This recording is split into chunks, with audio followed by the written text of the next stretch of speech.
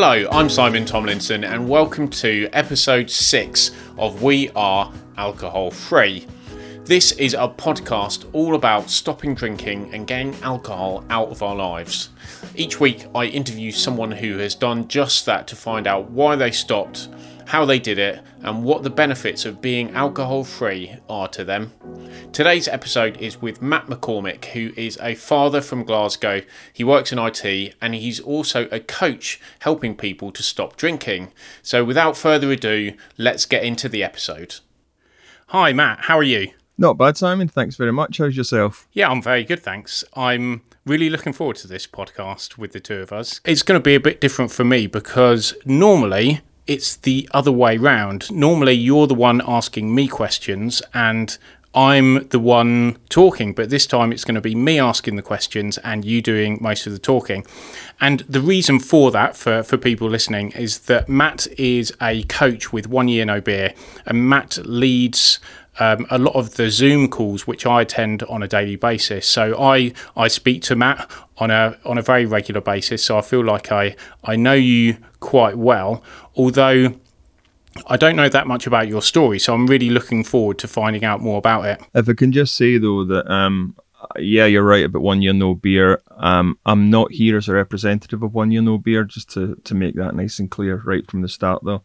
But yeah, happy to talk about it, as long as it's, in general terms, absolutely.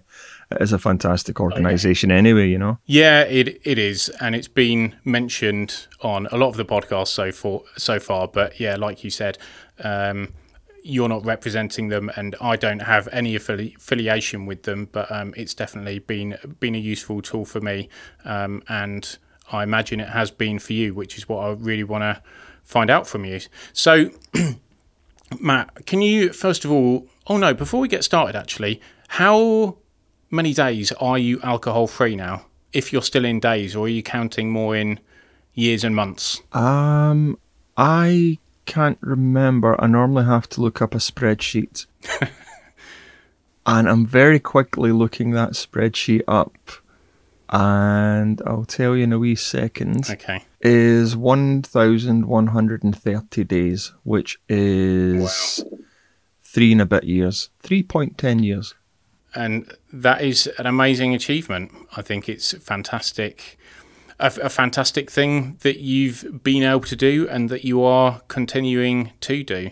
And I kind of want to get more of an idea from you of what it's like now that you are that far into your alcohol-free journey. But we'll come on to that a little bit later. First of all, I want to find out what was your life like when you were drinking, and what kind of like negative consequences was it causing for you? What was it like? Do you know, it's been such a gradual thing that you sort of... I find it hard to say what it was like. What I do remember is that I didn't do much. When I was drinking, a lot of it was... I would start to do things, but I would start to do things with a drink, a beer, a whiskey, wine, whatever. And I would start to do it, and then I would go, yeah, I can finish that tomorrow night. So nothing much ever got done. The consequences of it were as well, because I was staying up to all sorts of hours. We're talking 3 and 4 in the morning. I'd be getting the munchies, and the next thing we know, I'd be having a full meal. So my weight went up a lot. And this was over a number of years. So my weight went up a lot over that number of years. So health terms, not brilliant. It's in the last few years of drinking, it really got bad. And it's only just starting to get better, and that's after 3 years. It's not, you hear people going, I stopped drinking and within 3 months, I was running a marathon. Well, that's probably because they were running beforehand. I definitely wasn't running beforehand. So getting there, but it'll take a wee while, And what sort of level were you drinking at? What was your drink of choice, and how much were you drinking on a sort of daily or weekly basis? difficult to say in units. But it would be depending on the mood I was in. It would either be beer, white wine, or whiskey. Okay. And I would say that at its peak, if I get into a mood with whiskey, it could easily be about 4 bottles a week, spread over most of the week. Yeah, which is a fair amount of alcohol to be consuming, isn't it? Yeah. Yeah, and the thing is, because I was putting on so much weight, I just put water in the whiskey. And believe it or not, I thought of that as a dietary solution, you know. It's the low-cal version of drinking alcohol, you know. Yeah, it's funny how some of the things that we can do to try and keep alcohol in our lives when really it should be the alcohol that we're getting rid of. Yeah, definitely. So yeah, I was pretending about a lot of things when I was drinking. And do you think that there was a particular reason of why you drank? I think I was bored. Okay. I didn't start drinking. Well, I can remember just before I was 18 was probably the first time I went into a pub. But it would be a number of years before I went into a pub after that, you know, and went through college, typical stuff. And I can remember I wouldn't drink all week, and then Friday or Saturday night would be with my mates, and it would be 6 cans of beer. I know it was 6 cans of beer or 6 pints because that's what we could afford. It was that simple, you know, and that seemed to be enough, and until the next week. And I used to play in bands quite a bit, and the more I get into bands, the more that the rock and roll lifestyle kicked in, and we were all drinking, you know, we'd rehearsals, and I always had this thing where I wouldn't drink if I was performing, but rehearsals was a different thing. So we used to rehearse, for instance, on a Friday night, and one of the reasons we came up with that is we would rehearse from 6 to 9, and then we would go straight into the town because it was in Glasgow. The rehearsal studio was right in the city centre, so we would just do that. And that just seemed like a cool rock and roll lifestyle. Everybody was doing the same. And then as life went on and the band stopped and I was working then, I suppose that's when I work in IT now, and I started getting involved in a lot of projects. And projects at their height, certainly at that time, it was a small team. Again, you would be involved with a lot of drinking. You know, you'd be starting very early in the morning, finishing quite late. Everybody to the pub, up the next day, same thing again. And you just get into the habit of drinking, you know. And then when things started calming down, when I was stopping, the bands had gone, the projects weren't so often, I just got bored, and it was late night. And especially once we had our son, not that it was anything to do with him, it was just coincidence after that. Life got very slow. You know, young children, they get your life does get slow. And so once he was in bed, I would start drinking, and that get more and more and more. And a classic one is, people will often say that the drinking really happened when they're by themselves, and I definitely found that. And the whole thing about switching off, that was definitely it. I was bored. Facebook was telling me about what all my friends were still doing, but I wasn't. Now, don't get me wrong, at no point was there any resentment. I absolutely love my son. We wanted him. We really did want him. We wanted a child. So there's no resentment that way, but I did get bored, you know, because my wife was out working night shifts. So it was me, and I was in the house myself. And that's when the drinking became regular. It was the way of, a classic phrase, I suppose, it was a way of switching off. Yeah, and I think a lot of people do use drinking as a way to relax and as a way to switch off. And it is quite effective to do it in the short term. And I think that a lot of people also recognise that they might be slipping into bad habits when they start drinking at home, because once you do it a few times, it can become a very easy thing to do and a very habitual thing to do. And what starts as being like 1 or 2 nights a week can very easily turn into drinking every day. And it doesn't happen overnight, but it kind of just gradually builds up and up over time. Is that how you found it as well? Definitely. I mean, I had certain things I would do, like I would never drink before my son was in bed and settled, But equally, the older he got, the longer I wanted to stay up, So as he got older, when he was young, he'd be going to bed maybe 6, half 6. When he was very young, that was fine. And then as he got older and it started getting to 7, half 7, 8 o'clock, so I wouldn't be starting drinking till later and later and later, which meant that I wanted to stay up later and later and later, And was there a certain time or a moment where you thought that you needed to do something about your drinking to either reduce or stop? I recognised that it was one of the main factors of me not doing things. And it was a progressive thing, just something that I wanted to do over probably a few years, that I wanted to cut down. And there was lots of theories about, I'll only drink at the weekend, or I'll only have a certain amount, or I'll mark the bottle so that I won't go underneath a certain amount. All absolute nonsense, The habit was just too strong.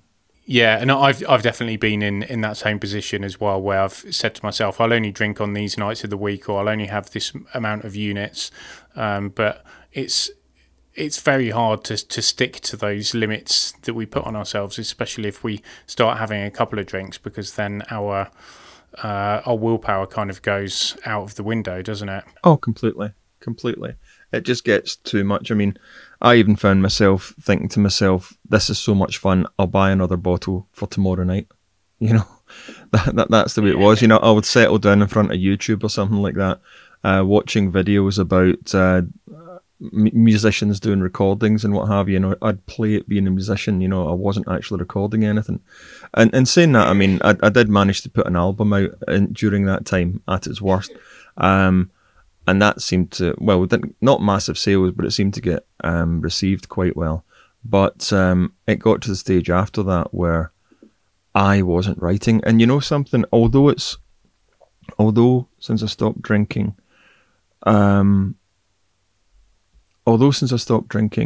one of the ideas was that I'm not writing anymore when I was drinking. I'd put that album out, I wanted to write the next one.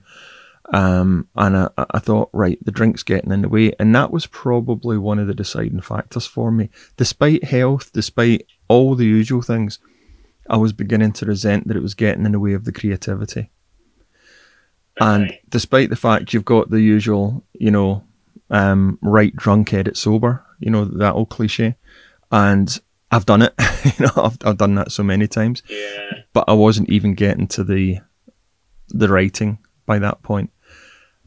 It hasn't come back. It wasn't a case of I stopped drinking and started writing music again. It's being slow. That's been 3 years. Myself and my writing partner is now writing again. But it's getting there, but in a strange kind of way. Even though it hasn't come back, that was probably the thing that pushed me over the edge. The realisation that I hadn't written anything for a while. I imagine that for most people there will be one particular strong reason of something that alcohol is stopping them from doing, which then makes them stop. So I remember for me it was because I was trying to start my own business, and I knew that if I wanted to get my business off the ground, there was no way that I could be hungover every Friday and Saturday, because I needed that time to be productive. So that was the start of me kind of like thinking, well, I need to try and reduce my drinking, but that didn't work, so I then had to try and stop. So did you try to moderate before you decided to stop? Oh God, aye, a lot. I was trying to drink alcohol-free stuff, which at the time was vile. I tried shandies, very watered down whiskey. You name it, I tried it. Just to cut down the amount of units. And I wouldn't say it was like I there was never a feeling of I need to drink. It was more just a case of that'll be the nice thing to do, or I've got a lot of work to do tonight, so I'll get some drink in because I know I'm going to be sitting there working. I may as well have a drink at the same time. So it was more that than anything else. And when you did decide that you wanted to really do something about it, what were the different tools and techniques and approaches what were the things that you really found useful to help you to stop? Well, as much as I said I wasn't going to represent 1 Year No Beer, and I'm still not representing 1 Year No Beer, I went through their program as well, and it was that. It was 1 Year No Beer that did it. And it was the daftest of things. I was sitting, I think it was a Saturday morning, a half empty bottle. This is so rock and roll romantic at this point, but a half empty bottle of whiskey on one side of the desk and a fizzing Cocodamol in my hand, flicking through the BBC website, and I suddenly found this thing that went and said,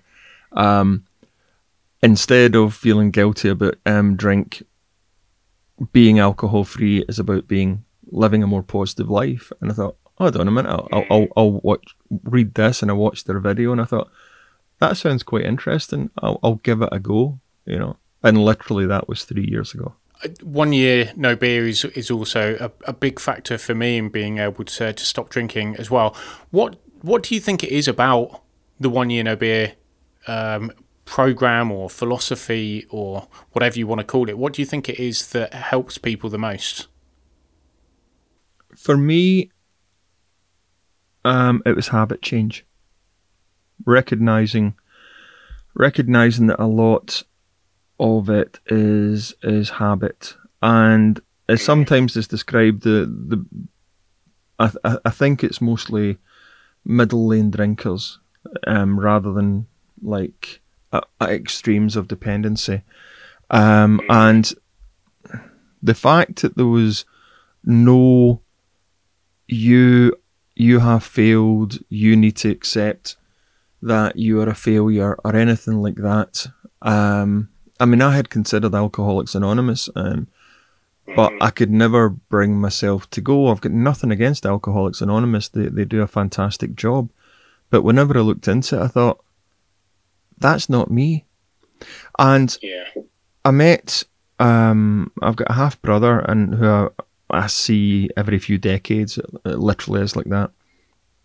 And I met him a few years ago. This was before I gave up drinking. And he said, "Oh, I just want to tell you that I'm an Alcoholics Anonymous." And I went, "All right, good for you, well done." And he says, "It's not that I'm an alcoholic, it's just that there was nothing else around. It was the only thing to help me." And I remember thinking at the time, that's a real shame, but I can completely understand what he means, I had thought that, I'm not an alcoholic, but, well, that's the only thing I can think of. And then I seen that article on the Sunday morning with a fizzy Cocodamol in my hand, and I didn't even have a particularly bad hangover, That's the thing. It wasn't like I was in the gutter. It wasn't like I was throwing. I wasn't like at the mother of all hangovers or anything like that. I had a mild headache that I was fixing with some painkillers, flicking through the BBC website. So it wasn't I was at my lowest. It just seemed like a good idea. Well, I remember searching for stuff like that when I was drinking. So I'd be drinking at home on my own and then thinking, God, what am I doing? And then as I'm chugging down the wine, I'd be looking up on websites, am I an alcoholic? How can I stop drinking? As I'm actually doing it in the evening. But I just want to come back to what you were saying about Alcoholics Anonymous, because I have been to a couple of meetings and I agree with you completely that it's not really the kind of thing that I felt was really the thing for me, although I do recognise that it does help a lot of people. And I think for a long time, up until only recently, only in the last maybe few years or 5 years at the most, that Alcoholics Anonymous was the only option, and it's still something which is only really recognised by the NHS and these proper organisations. Like, I remember going to the doctor and they recommended going to Alcoholics Anonymous. They didn't mention any other kind of organisation that could help. But I do think that it's a really positive step forward for us as a society, that there are organisations like 1 Year No Beer, and there's loads of other ones out there as well, that can help people that may not want to call themselves an alcoholic and may not want to go to those kind of meetings, that there are lots of options that can suit everyone out there. There's, is it Annie Grace? I'm always sure I'm going to get her name wrong, but I always do get the name of her book wrong, which I think is Naked Mind, This Naked Mind, That Naked Mind, one of them. It's a great book. It is The Naked Mind. The Naked Mind. That's cool, thank you. But in one of her podcasts, she said that the problem is that people are too... Society views alcohol as a positive thing, and that, of course, you can handle alcohol and it's a great thing to be drunk and what have you. That's fine. And if you can't handle it, then you're a failure. And so it's hard. It's hard when someone who is one of those middle of the road drinkers, it's hard for them to step forward and get help, because society thinks anybody that steps forward and says, I don't want to drink, well, you must be an alcoholic. And it's nonsense, absolute nonsense. And that's definitely the way that I felt. I did feel like there was a problem with me and a flaw in my character, that I couldn't control my drinking. But now I'm much more consciously aware that it's not my fault. It's just that it's a addictive drug, and if you consume enough of it, you get addicted. I'm going to go off on a little bit of a tangent here, because you've just made me think of a couple of interesting questions that I haven't asked in previous podcasts.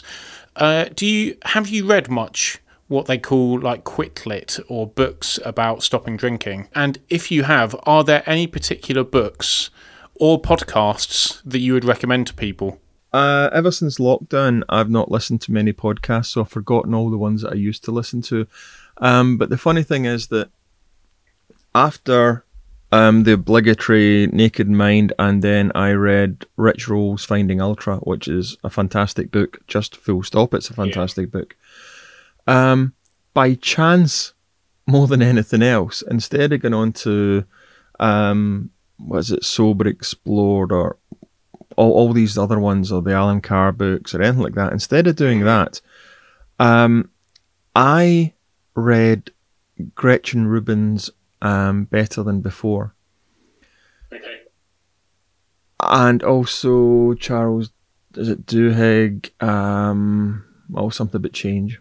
Can't remember it just now. Classic book. But anyway, so I read them after, and without realising it, I kind of had sort of veered off the road of Quitlet. And sometimes, like when I read Naked Mind, I found myself wanting a glass of wine. And I say to people that sometimes if you do nothing but read Quitlet, you're constantly putting into your mind the thought of alcohol, even though it's about not drinking alcohol. Whereas if you look at the sort of the more behavioural change stuff, then you're putting into the front of your consciousness the idea that you're changing a habit, you're changing your behaviour. And I think that's what helped me, is I get really into the books about behavioural change and habit change. Again, influenced by 1 Year No Beer, because there's always lots of books going on there, but it's just the way that I took it, whilst not everybody, that'd be wrong to say, whilst a number of people were talking about all the quitlets and going through just about anything that, the title involved sober or alcohol or anything in between, I was, like a few people, away going, I quite like this, and the Mindset book. I am rubbish at book names. I'm rubbish at names, full stop. I really am. But these kind of books, even Tony Robbins, that kind of thing. And then later on into Atomic Habits and Tiny Habits. And so I got more into that. And that almost became the interest. That's almost the thing that I suppose that replaced the alcohol. Because when people say, "Well, I've got all this time, I don't drink anymore. What can I do?" Well, looking back on it, actually, just talking to you, thinking about it, that's what I did.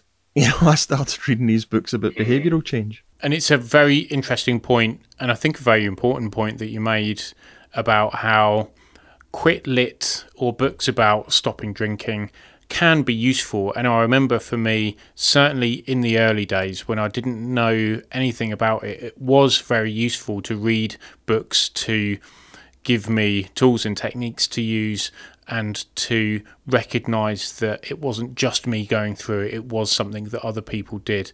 It was really useful to read those kind of books. But after a while, after reading a few of them, I got quite bored of them because they were kind of like just repeating the same thing over and over again.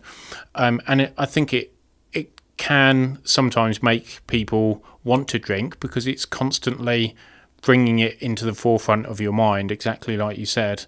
So then moving on into more positive personal development type books is a really good step to take on after reading a few of those stop drinking type books.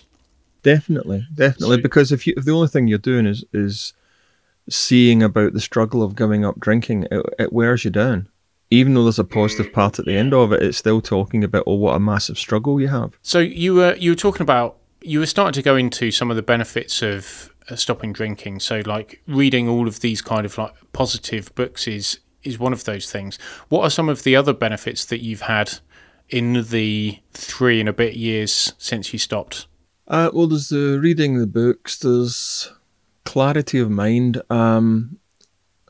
I managed to get, like I said, I work in IT, and I basically got the job of my dreams while I was drinking, but it was a really tough slog. It really was a tough slog to not have the energy to do it. And what I found is, since giving up alcohol, my ability to do that job has got so much more. It's grown, and I think it's coming up to about 4 years now since I started that job. And it's the kind of job where you wouldn't be in a job if you weren't doing at least partially, so it's alcohol has allowed me to keep that job and grow in that job. Other things is that I have started writing music again. I've been doing small videos. I've been getting more involved in coaching, learning about coaching, currently doing a diploma in positive psychology.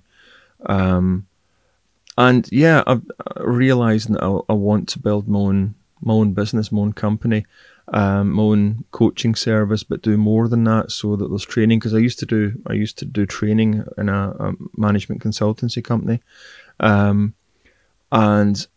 I found I've got more of an interest in that these days. So there's the coaching, there's the training, the creative part is in all of that, because everything I do, the core is creativity, and things like creating courses. Like when I started doing this course that I'm doing, and one of the modules is described as, once you've done this, you will be able to start writing your own program.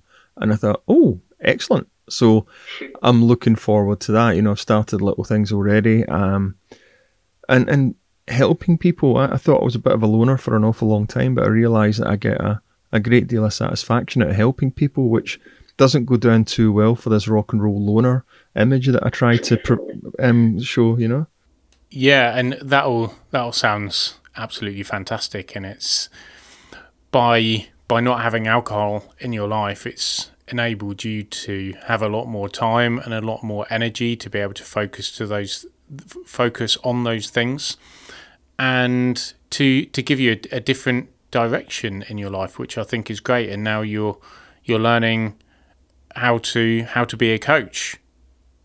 What was it that made you want to get into coaching in the first place? Was it reading all of the positive psychology books? Yeah, And I think it started to bring, like I said, I'd been training. I was a trainer early on in my career, Okay. and I've done bits of teaching throughout that my career. You know, even doing it at night to earn a bit of money in the uni, teaching various technical courses, and so I think that and seeing, to a certain extent, there is an environment of coaching that goes along with 1 Year No Beer, and they don't just do that. They don't just do the alcohol-free part. You know, there's bits and pieces they do, like masterminds and so on. And when I realised that sort of sparked a lot of interest in my mind. Coaching was part of that, but it's not. When I first started, I thought, oh, one-to-one coaching, that's the be-all and end-all, that's the flagship, you know, that's the gold standard to head for. And over the last few years, I've realised that's, yeah, I mean, I do it outside of 1 Year No Beer. I do one-to-one coaching, but I've realised that it's not the only thing I want to do. I want to be creating courses for people, not just, in fact, nothing to do alcohol free. I think that the whole alcohol free thing and 1 Year No Beer and alcohol free me and the masterminds and all that sort of thing are absolutely brilliant. And I'm not trying to sell anybody anything. I get nothing from it. It has changed my life. But as I move on with my own coaching service and training and so on, it's beyond alcohol free. It's not in that realm, you know. What I really want to get involved in is, it started from, I suppose, a friend who is a therapist and she does meditations. She runs workshops, and she does guided meditations. And we started doing a few recordings for her, and I started writing music for it. So it was much more ambient, more trance. Well, you say trance and you end up talking about dance, don't you? But that did come to my mind immediately when you said it. Yeah. Even saying ambient, you know, it's like, no, that's not going to work. You nowadays need to say meditation music. So I started looking into that, and that got me interested in doing more courses. And I think actually through that's when it really started to kick in about doing my own business. And it's not just coaching, it'll be things like recording stuff, creating stuff, doing videos and courses and all these kind of things, you know. I don't want to just do one thing. I've got to a stage in my life where I've done one thing, which is IT, for 30 years. There you go. I'm giving a wee bit of the game away. I've got to a stage where I've taken it as far as I want to, and over the next 5 to 10 years, probably about 5 years, building up my own business more and more to maybe at one point I can leave IT completely. But that business, it can't be one thing. It cannot be one thing. So there will be the music, there'll be the recordings, there might be podcasts, who knows. There'll be helping other people. Oh, there's one, a wee exclusive for you. Andy Ramage, I've just recorded the theme tune for his podcast. Oh, cool. Not told anybody that one yet. So that's... I'll be knocking on your door for mine soon. No worries. I'll just give you the same one, don't worry. A remix. But it's that sort of thing, being able to help out with doing what I love doing, but doing it in an area of well-being. You know, that excites me nowadays. You know, the idea of being a rock and roll star, that's well gone. But it doesn't mean to say that I can't still write music, you know, that I can't still enjoy it, and people can get something from it. Yeah, absolutely. It was lovely to hear you talking about something that you're clearly very passionate about, and your hopes and dreams for the future. And it sounds like those hopes and dreams and where you have already come to and where you're going to be heading in the future has all been made possible by not drinking alcohol and by having 3 years of alcohol free under your belt. So I think it's a fantastic thing, and I wish you all the best of luck with everything in the future. And I think you've done an amazing thing, what you're doing now and what you've done over the last few years to get here. Thank you very much, Simon. And I know that you will do just as well. I really do. Thanks. And I always enjoy being part of the Zoom calls that we have together. We always have a nice little chat together. We normally have a little bit of a geek out about technical stuff because we're both into like sound recording stuff and that kind of thing. And yeah, it's nice to be able to build a connection with you and the other people on 1 year no beer. If you were to give some advice to someone who is thinking that they might need to do something about their alcohol consumption, or they've already decided that they want to stop, what advice would you give to that person? Keep trying. Yeah. No matter what you're trying just now, keep at it. If that doesn't work, try something else.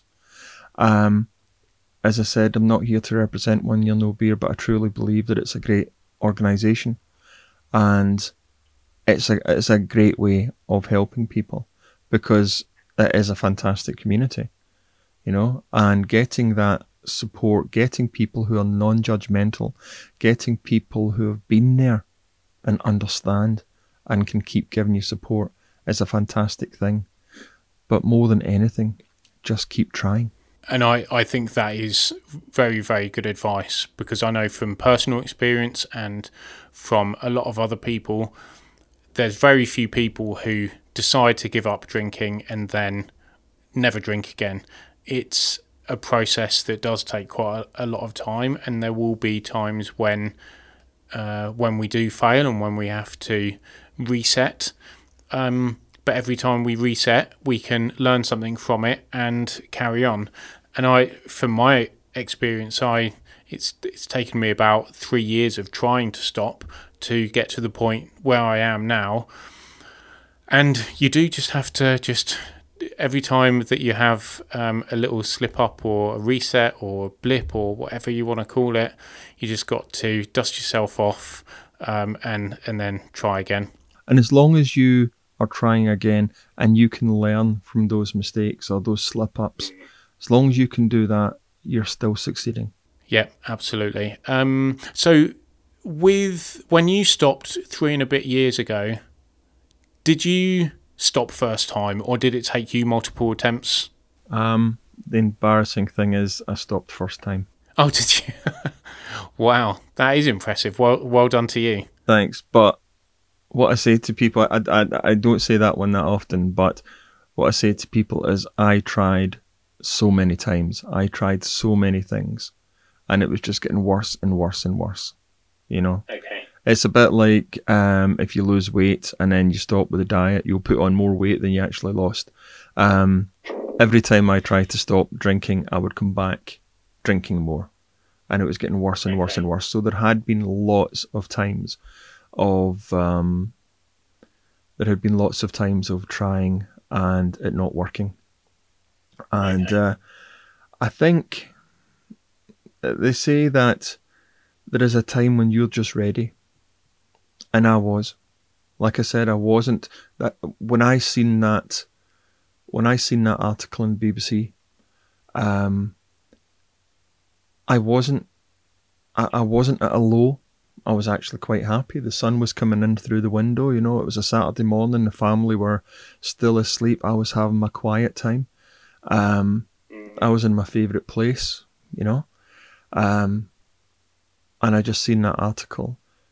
And for me, and it's something that I continue to say, because it didn't say you're a failure, because it said these are all the things you can do with your life. It asked me the question, what can you do with your life? You have the chance. If you don't drink alcohol, you have the chance to do that. It was so positive. The message was so positive. And that's what did it for me. You know, the realization that I could do a lot more if I wasn't drinking. And that's a real key takeaway, isn't it? Rather than focusing on what we're going to be missing out on by not drinking, if we focus on all of the things that we're gaining, it makes it so much easier. Yeah, absolutely. Absolutely. Matt, that was absolutely lovely to listen to you and hear your story and hear about your experience and to inspire other people who will be listening. So thank you very much for taking the time to come on to the podcast today. Well, thanks very much for inviting me, Simon, and it's been a real pleasure talking to you. Thanks a lot. Well, that brings us to the end of today's episode. If you'd like to hear more like this, make sure you subscribe because there are new episodes coming out every Friday. So I wish you well on your alcohol-free journey and I'll catch you next time.